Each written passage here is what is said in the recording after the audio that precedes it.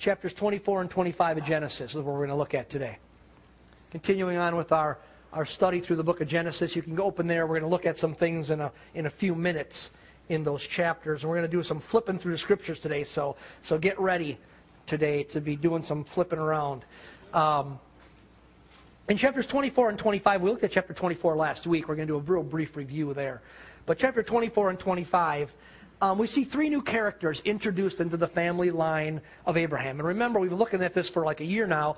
God has switched gears in the function of his function with humanity. He's going from ministering through basically the world as a whole to selecting one guy and starting a nation out of him. And out of that nation, he's going to create this country that through that nation will come who? He hung on a cross. His name is Jesus, okay? And so God's got this long-term plan, and it started with a guy. Who was the first guy in the line he picked? Abraham. And so now we're looking at Abraham. Last week we looked at he got a wife for his son Isaac. And this development of this family line that's going to be developed into the nation of Israel. And in chapters 24 and 25, there's an introduction of three new characters into the family line. And they're important. And these are the people that God is working through. And oftentimes works through in ways that the characters would not have intended or thought. And he's working through them to develop this nation of Israel. In chapter 24, we met Rebekah. We met her. She is the new wife of Isaac, Abraham's son. And we're going to review her story in a minute. And then in chapter 25, we meet Jacob and Esau, who are the sons of Rebekah and Isaac, these twin boys. And so these are people who now enter into the story of the development of the family line of Israel. And we're going to learn some things as we look at them. And what I want us to look at today in their lives of these people is to pay attention as we look at them as a springboard into a topic. Pay attention to how God selected them and developed them, and also their connection to their personal involvement, their responsibility to follow in God's leading in their lives.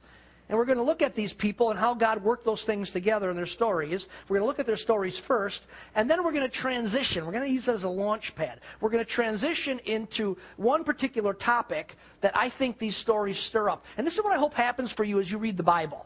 I hope as you're reading Scripture at times, you look at things and you go, I don't like that.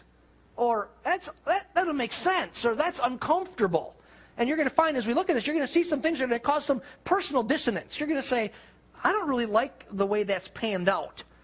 And then you're going to wrestle with that, and you're going to try to say, God, how does that make sense? And as you do that, God is going to bring clarity into your life, into how He interacts with the lives of people. And so that's what we're going to try to do today as we interact with these stories. So in chapter 24, as way of review, what we talked about last week, but some of you weren't here, we met Rebekah, this lady who became Isaac's wife. And what I want to just explain to you again and briefly about Rebekah is look at the story of how God intervened in the selection of this young lady to enter into the family line that He's developing that would become the nation of Israel. We understand that the story that Abraham, the first patriarch, he's getting old, and he knows that Isaac, his son of promise, remember? The son he had when he was 100 years old, the son he almost sacrificed on the mountaintop, and God said, don't kill him, and He provided a ram in place, that son, that he's getting older too, and that he's now about 40 years old, and that he needs a wife. And so he makes a deal with his most trustworthy servant. Remember, he has a servant put his hand under his thigh as he's sitting in a chair and vow a vow that he'll go back to the homeland, to Mesopotamia, and he will find a relative, someone from the family, and that he will bring him back to Isaac so Isaac can marry him. And he forbids him to take Isaac or ever let Isaac go back to his homeland. Because he understands that God made a promise that he would build his family, but He'd build a family in the promised land. And so he sends his servant with 10 camels loaded with goods and gifts back to the homeland to say, now you go find the wife. So the guy loads up his 10 camels with gold and all these gifts, and he heads back to the promised land. As soon as he comes in, the story told us that he gets there, and he comes to a well to have his camel watered, remember? And he sits up there and he prays kind of a crazy prayer. He says, God, I don't know what lady you want for my master's son, but I tell you this, God, if I ask a lady to give me a drink of water and she says, okay, I'll give you a drink and I'll water all your 10 camels, which is a lot of water. That's the one for me. And so he's looking and he sees this young lady, Rebecca, coming. He doesn't have a clue who she is. And he says, hey, can I have a drink of water? And she says, sure. And not only that, let me get water for all your camels. And she does that and he goes, man, this must be the one. And he asks her, who are you? And she begins to explain who she is. And he goes, not only is she the one, she's a distant relative of my master Abraham. And she says, can I go to your house? And he goes to the house and he begins to tell the story to her father and to her brother about how he got there. And they listened to the story. Remember what they concluded? They concluded, this must be of God. And so they say to this daughter, who they love, go with this stranger that we've never met before. Because this is God's plan. And they say, do you want to do it? And Rebecca says, yes, I do. And she hops on a camel with a couple of her servants and heads out for the 400-mile trek back to the promised land. And eventually becomes the wife of Isaac. Now, as we review that story, remember, one of the great things about the Bible is it gives us an overview of an entire span of time. And we get to just see the highlights. And when I look at the highlights of that story, and you look at the highlights of that story, what we surely see is that it is obvious from the story that God had intervened in the events of the selection of Rebekah. Right? Is there any way we could not conclude that?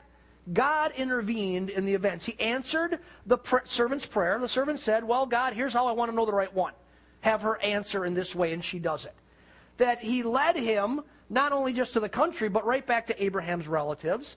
And that his relatives were so convinced that was of God, that Rebekah's family said, you go ahead with a total stranger we've never met before, hop on a camel, and go to some place and become a wife. And remember they prayed for her? They prayed, you become thousands and 10,000s and nations. They just said, you go be blessed in this. They were convinced that God was in it. In Rebekah's story, we can clearly see the hand of God at work. He worked through all of these willing, prayerful people. Right? I'm not stretching it? Okay. Let me hear somebody say right. Right. Okay, you're awake. So, now take that story and file it away for a minute. Just put it over here on the side, but don't forget it. Because now we're going to go to chapter 25. In chapter 25, we find that Rebekah and Isaac, after they're married for a while, she can't have a baby. And then her husband prays for her and she gets pregnant.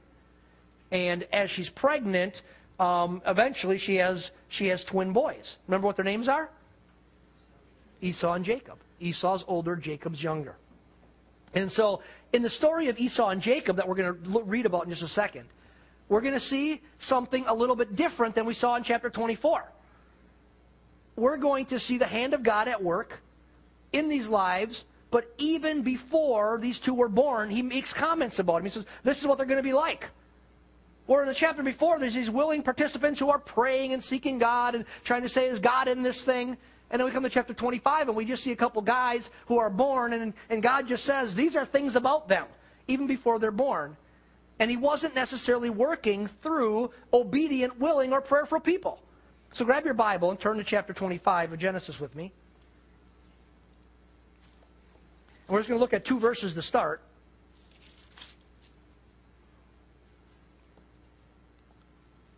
Chapter 25, verses 22 and 23. This is she's praying for a son. Verse 21, she says, Isaac prayed to the Lord on behalf of his wife because she was barren. And the Lord answered him, and Rebekah, his wife, conceived. And we say, praise the Lord. Verse 22.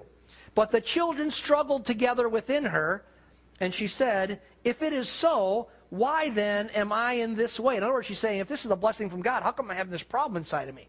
How come I'm having all this turmoil inside of me with these babies if this is the blessing of the Lord? So she went to inquire of the Lord about it, it says in verse 23.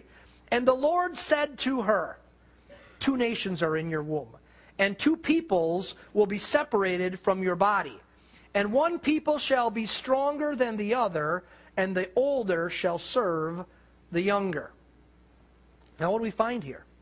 We find something interesting. We find that God, in his foreknowledge, knowing what tomorrow holds, knew who would rule over whom.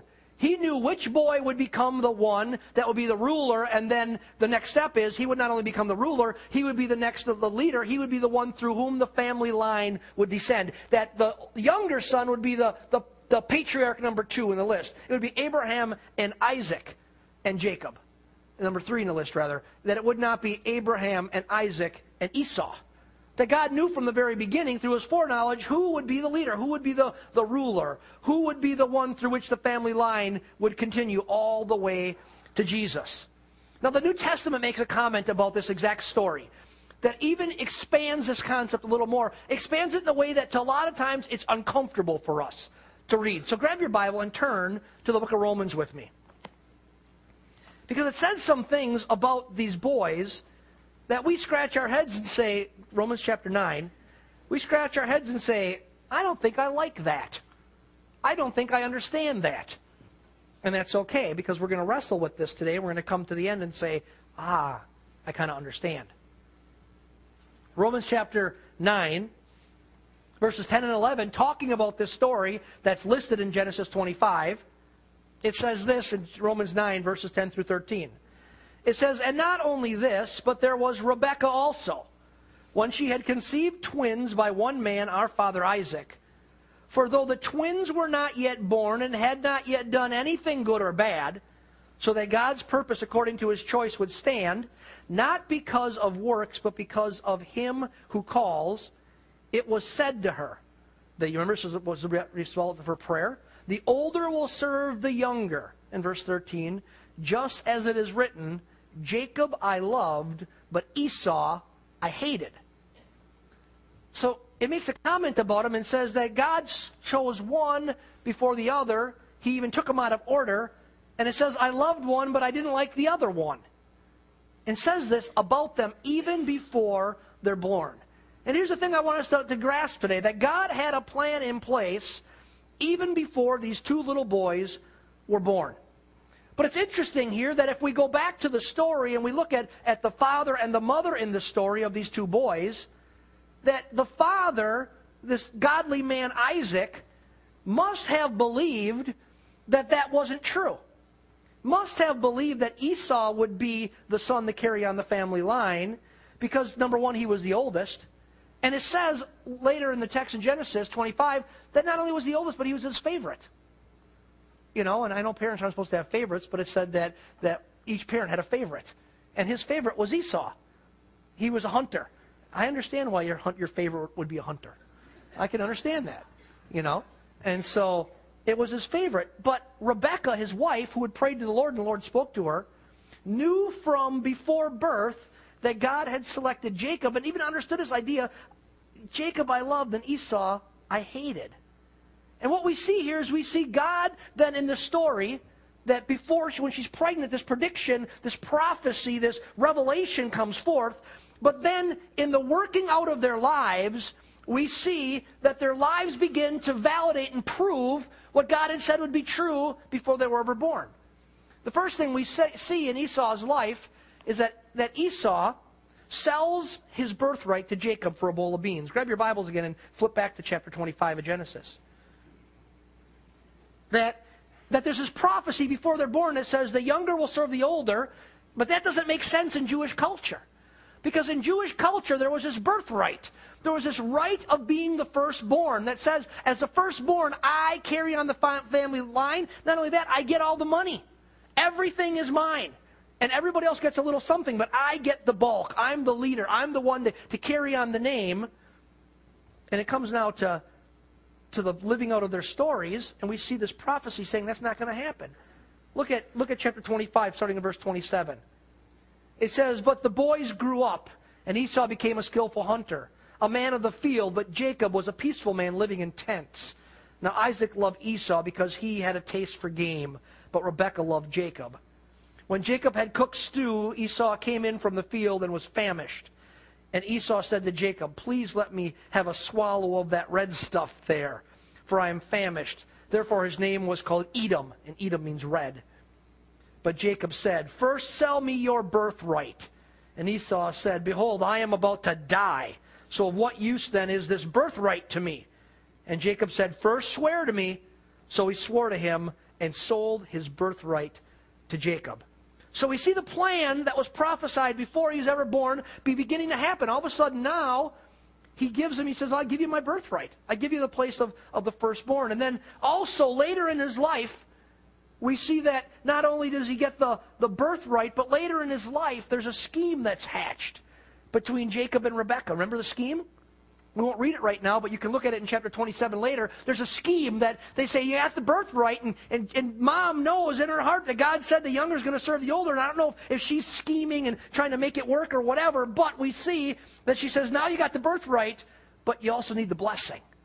See, in the culture, there was something else. The father would lay his hand and he'd bless his children. And the father's blessing to the oldest one would be a special blessing. And that would, in essence, impart this blessing to carry on the family line. But what they did is they schemed, and Isaac's getting old, and he can't see very well, and he's feeble, and he's in bed, and Jacob and Rebekah come up with this plan, and they remember what they do. They take fur, and they put it on his neck and on his hands, and they dress him in clothes from the field so he smells like being out in the field. And they come and they say, Father, bless me. And he comes and he lays his hands on Jacob, and he gives him the blessing of the firstborn, making him the heir of the family line. Now what we see in this story, remember back to the first story of the choosing of Rebekah, and then this story we've summarized. What we see again in this story is that God's hand is at work in the affairs of people, right? We're seeing that clearly. God's got a plan. He set it before they were born, and all of it just worked out, and there was players in it, and I don't really think they necessarily thought, God's directing me this way today, but they were players or pawns in the story, and it comes to work out what God said would happen.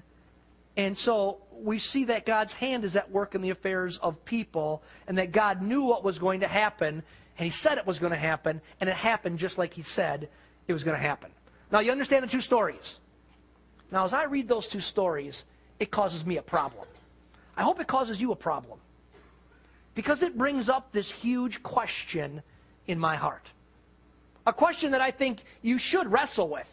One that I wrestle with. Ones that people have been wrestling with, literally theologians and average everyday Christians have been wrestling with for thousands and thousands of years. And here's the question. Do we have a free will to do what we want to do in our lives? Or are we just some kind of spiritual robots living out a predetermined script written by God? Did these people have any part to play in it? Did they have a choice to say, I freely can do what I want to do? Or were they just programmed robots living out this script, and God just said, I select you to do this and I select you to do that? You know, that's a topic that these stories stir up. And I hope when you read the Bible, you see those things in there and you go, how does that make sense? Because when I read this, that's what I see. I'll admit to you something today. This is a tough topic. It's not one we're going to figure out completely today. But I think it's one we can come to some conclusions about today that will make us very peaceful about it. You know, in fact, I believe this is a topic which in some ways is completely beyond our human comprehension. And I think that's why there's always been a lot of controversy about it. You know what? I'm comfortable in saying something when it comes to theology with the Lord and just walking with the Lord. The Scripture says this: His ways are above our ways as the heavens are above the earth. In other words, He's so infinite, we're not going to get it. You know, there's some things, it's all right to say, I don't know. It's all right to say, this is the best I understand it, and be okay with that. However, on the other side, there is something this is something that we need to wrestle with as we mature as believers. You know, one thing is we can rest and just say, that's what I see. The other thing is we say, let's wrestle with this thing for a while. Because as we wrestle with it, we come to the understanding of how God works in our lives. Because here's the key. How God worked with them is a reflection on how God works with you and me. Anybody living their life in such a way that you say, it's not working out the way I thought it would work out? Hello? As we understand how God works, it helps us to understand. Sometimes God's got a plan and He's working out in a different way, and I really thought it would be this way. My oldest son would be the family line. But God says, no, I'm working it out a different way. All for His glory and for the benefit of the people involved. You know, this is something we need to wrestle with. And as we wrestle with this, what I want us to do today for the rest of our time is idea of, do I have an option or don't I have an option? I want to narrow this down to just a focus on just the idea of one coming to Christ for salvation. Do I have a choice or don't I have a choice? Just narrow it down instead of do I buy a Chrysler or do I buy a Chevy? You know, to to just, do I have a choice? Did God just select me, or am I part of the process when I came to Christ's salvation? Do we or do we not have a choice? Are we simply selected while other people are rejected? Or is there this call sent out to all, and that everyone can come to God and become a child of Christ by calling on His name? Grab your Bibles again. I told you you're going to flip to some scriptures today. Flip to the New Testament in the book of Ephesians. And I'm going to challenge you as we do this, what we're going to do the rest of our time today. Do not mentally unplug halfway through. Because if you do, this is what you're going to say. Well, Pastor Mark said this. I'm going to say, did you not listen to the second half? Okay? Because we're going to have to deal with two different aspects here. And you're going to have to see how they interrelate. And if you hear half of it, you're going to go, well, he said that. And I'm going to say, I didn't say that. Oh, that's exactly what you said. Well, did you hear the other side? Yes, you can have a candy bar, but not till after supper. What do the kids hear? Yes, Dad said I could have a candy bar. So don't do that today. Ephesians chapter 1. Let me give you an explanation of the first chapter of Ephesians first, before we get into it. In verse 3, we have this general statement about God's blessing. Let's just look at verse 3. Chapter 1. It says, "Blessed be the God and the Father of our Lord Jesus Christ, who has blessed us with every spiritual blessing in heavenly places in Christ." So it's a general rule, a general statement about the blessings of God, saying He has blessed us with every type of spiritual blessing in heavenly places in Christ. And then in verses 4 through 14, he goes on to give some specific examples of blessings that are given to the children of God. Okay, that's the idea of chapter 1 of Ephesians. Now let's look at just two verses that are talking about some blessings. Verses 4 and 5. Verses 4 and 5 are talking about some blessings of being with Christ seated in heavenly places. Following me so far? Verse 4. It says, "Just as He chose us in Him before the foundation of the world, that we would be holy and blameless before Him. In love, He predestined us to adoption as sons through Jesus Christ to Himself, according to the kind intention of His will." Now, verse 4, the Apostle Paul is writing of one of the greatest of all spiritual blessings that we can ever receive. It's a term that they use in theological circles called the idea of election. Being elected, being selected. Election refers to God's choice of those who believe in Christ. And understand this, if you know Jesus, this is awesome.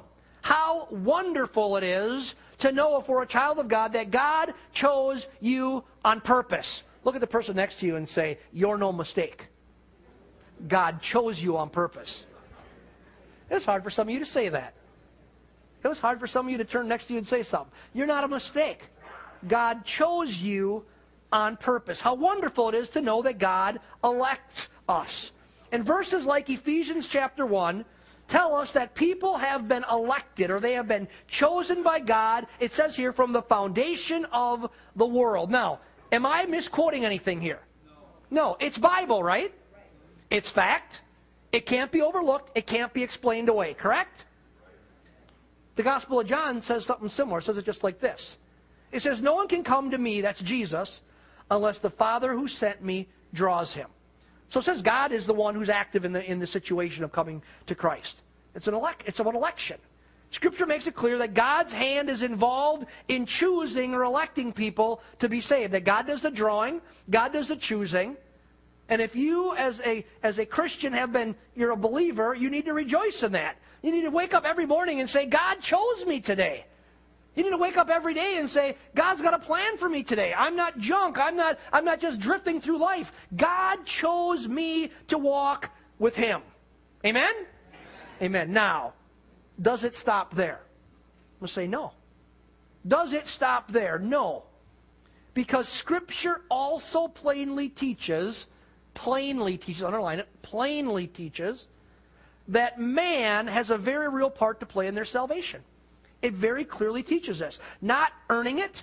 We can't earn our salvation. Not deserving it, because we don't deserve our salvation. But receiving our salvation, or accepting our salvation. The most famous verse maybe in the Bible, John 3:16. "For God so loved the world that He gave His only Son, that whosoever believes in him shall not perish but have eternal life. Whoever believes in him shall then, it's a result of believing. We see here that man's response to God's gift of Jesus is needed for salvation. That God gave Jesus to man, for God so loved that he gave, and man believes or trusts in him, and that results in salvation. Grab your Bibles again and turn back to the book of Romans. Romans chapter 10.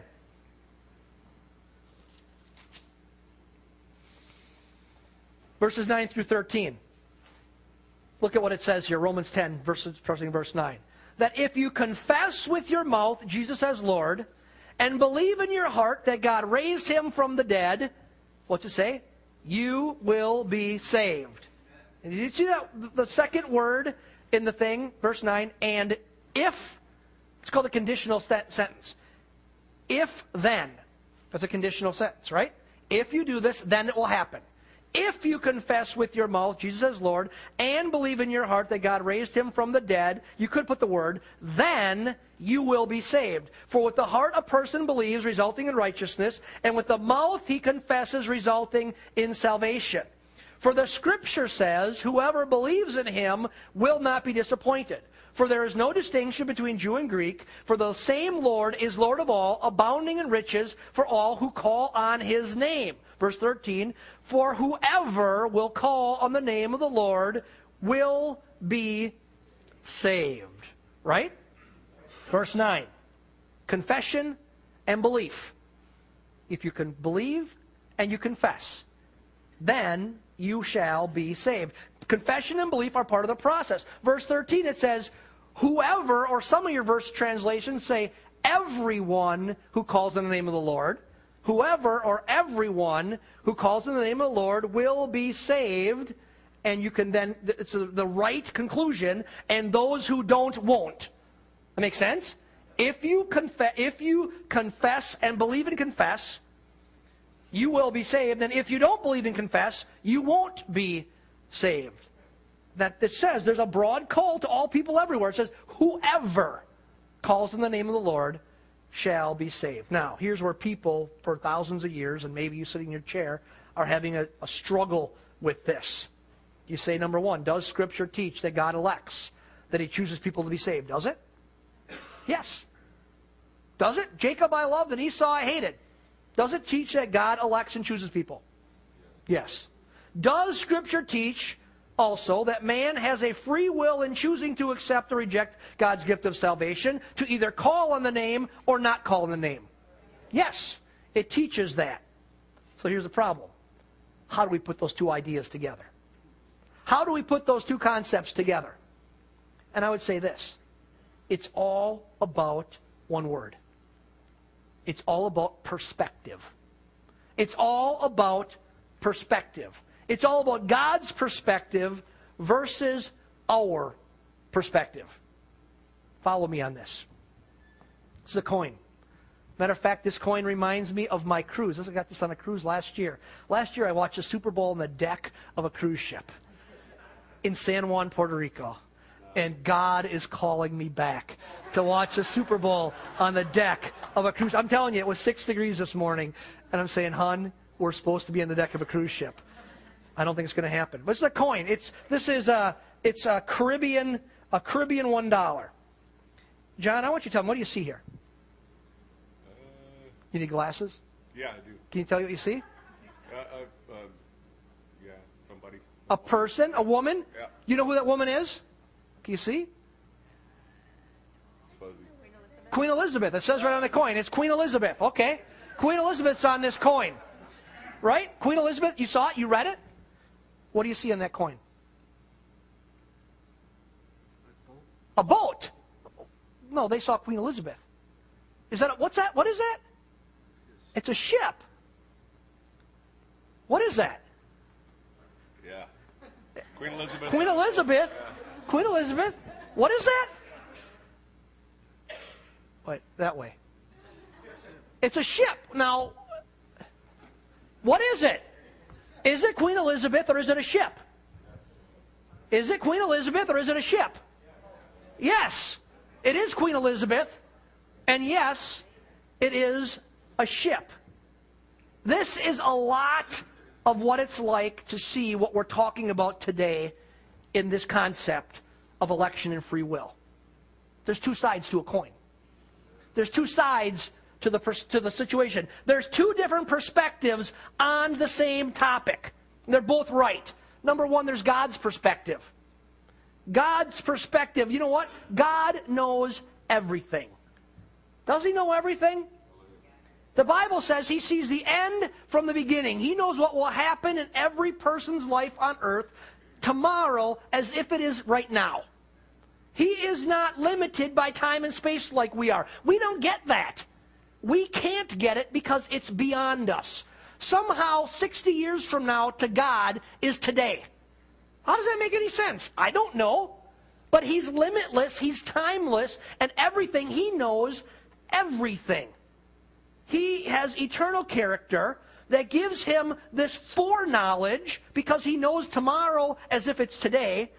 And He sees the outcome, and to Him the outcome is as real from tomorrow as it is today. So He sees what will happen tomorrow, because to Him it's not tomorrow. To Him it is, just is, because there is no tomorrow with God. It's just all now, somehow. Now, I don't figure that out, but I'm not God, right? So from His perspective, His foreknowledge, He knows everybody. Jacob, the younger, will be the leader of the older Esau. Why? Because he knows from his foreknowledge, because he's not limited by time and space, how it's going to turn out. Does that make sense? Okay? Now there's a term they throw around in theological circles about this. It says this: His foreknowledge is not causative. What that means is His foreknowledge doesn't force it to happen. It's just a sense of His being, who He is. He knows what will happen because He's not limited by time and space. And so His foreknowledge, He knows, but His foreknowledge doesn't force it to happen. His foreknowledge is not causative. Now look at the other side of the coin for a minute. He looks at it, he sees Queen Elizabeth. We look at it and we see a sailing ship. Man's perspective. Guess what? Hate to pop your bubble, no matter how wonderful you think you are. You're finite. We have incredible limitations as people. We don't know the end. Before the Packer game started yesterday, nobody knew on earth who would win. Now, Jeff Drake predicted it. Where's Jeff? I said we're going to bring Jeff up from now on and have him be a prophet and prophesy. Because he was laughed at yesterday when he said they'd win by at least 10 points. I think somebody accused him of being on drugs is what it really was. And it was a little more than 10 points, wasn't it, Jeff? A little bit more. From man's perspective, we have absolutely no idea the end. We don't even know what's going to happen in a football game. You know? But we can hear a call from God to come to Jesus. We can feel that pulling. And we can respond to that call, or we can reject that call, because He gives us a very real choice. He says, hear it, believe, and confess.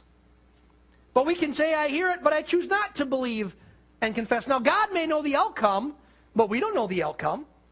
Sure, He knows what's going to happen, but just because He knows it doesn't mean He's forcing it to happen. I know if my kid puts his hand on the burner of the stove, he will get burned.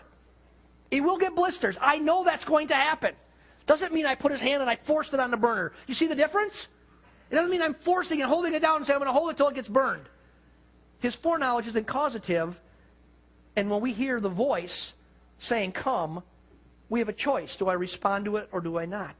So friends, it's like a two-sided coin. Both can be true.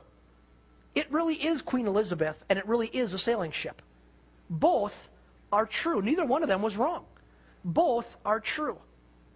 Look from one perspective and you see one side of the coin, and you look from the other perspective and you see the other side of the coin. Now, admittedly, friends, it's a mystery. It's all right to say it's a mystery. My finite brain can't comprehend exactly how these two concepts can mesh, and I am absolutely fine with that, and you can be fine with that. Why? Because His ways are as high as our ways, as the heavens are above the earth. He's infinite and we're finite. It's a mystery. And that's why theologians haven't been able to really agree on this for thousands and thousands of years. And I fully believe, friends, when it comes to salvation, when it comes to our lives and figuring out how this meshes, I believe about me. I believe that I would never have become a Christian if God had not chosen me, if God had not elected me, if He had not drawn me, but the Father had drawn me to Jesus, He did it in me. He did it in me. I can't explain why I felt drawn to Jesus when seemingly hundreds of my family and friends didn't feel and don't feel drawn to Jesus. I can't explain that. And I also believe, based on Scripture, that I was saved when I bowed my heart to that drawing and asked Jesus into my life and asked Him to forgive me of my sins. And I made Him the Lord and Savior of my life. I needed to respond. And I could have, and I still can, receive it or reject it. I still can say I want it or I don't want it. Because He gives us a choice. He gives us a choice. His foreknowledge is not causative. He says you have a choice. I believe, based on Scripture, that anyone else, anybody on the planet who calls on the name of the Lord shall be saved. God may know the end result, but we don't. So in the sense of looking at the coin from our side, we have a free will. We got to make a choice. God's perspective, He knows the end from the beginning. He knows what the outcome's going to be, but He doesn't force it. It's a two-sided coin. We can't figure it all out, but we can be okay with that, because you know what I know about God? He is a big, trustworthy God. Amen? He's a big, trustworthy God. Two sides to a coin. Now here's my last comment on this before we close. In the church world, we love to take topics like this and allow them to polarize us. Well, in my church, we're Calvinists. What we've been talking about is two terms, Calvinism and Arminianism. Ever hear those terms before? That's what we've been talking about. I'm a Calvinist. You ungodly wretch. I'm an Arminian. You know, it's divided the church world for thousands of years. You know who wins when we divide the church? The devil. The devil wins. Now, I'm not about unity at any cost, but I'm about unity based on the Scriptures. And unity based on the Scriptures, at times we say, you know what? Some things we have a different perspective on, and we're not going to 100% understand it. And if we can't understand it 100%, guess what? We will not agree 100% then. That make sense? If it's not so crystal clear that we can all just say this is exactly what it means, then there's going to be an opportunity to have different perspectives. And here's my challenge to us. I can't speak for other churches, but for this church family today. Don't let these issues divide you from one another or divide you in the church community. You know what happens when people have these conversations with me? You know, I know my Scripture, I think, really well. I'll talk to them. I don't argue. And when they want to get into an argument, I say, you know what? This is what I use all the time. Theologians who are a lot smarter than me have been trying to figure this out for thousands of years, and they didn't figure it out. And I'm not as smart as them, and if they didn't figure it out, I'm not going to figure it out. So let's just agree to disagree. That's all right to say that. In the end, we understand this. We have to receive Christ to get saved, right? And everybody understands that. So there's all kinds of topics that have the opportunity to divide. There's issues on, what does it mean to be filled with the Holy Spirit, and how is somebody saved, and when should be baptism, what mode of baptism can it be? All those things that theologians have been arguing about for thousands of years. And I say this, let's major on the majors. You must be born again. That's major. Let's major on that stuff. Be filled with the Holy Spirit. That's major stuff. And let's not fight about the rest. Within the church family or outside of the church family. Because the only one who wins when we fight is the devil. And this is what he loves to do. He goes, I don't have to blow up churches. I don't have to burn them down. Because he knows if he burns them down, it actually causes revival fires to spark in our hearts. He goes, I just got to keep them in that little building and let them fight with each other. Let them fight over stuff that's not important, whether it's theology or styles of worship. Well, I just don't like when you sing a song from 1910, 40, whatever, that Jimmy Swaggart would have been up here. Woo, Jesus on the main line, that kind of a song. I just don't like that. Oh, it's not on the fish, so I don't listen to it. Don't play those dumb games. We're a family.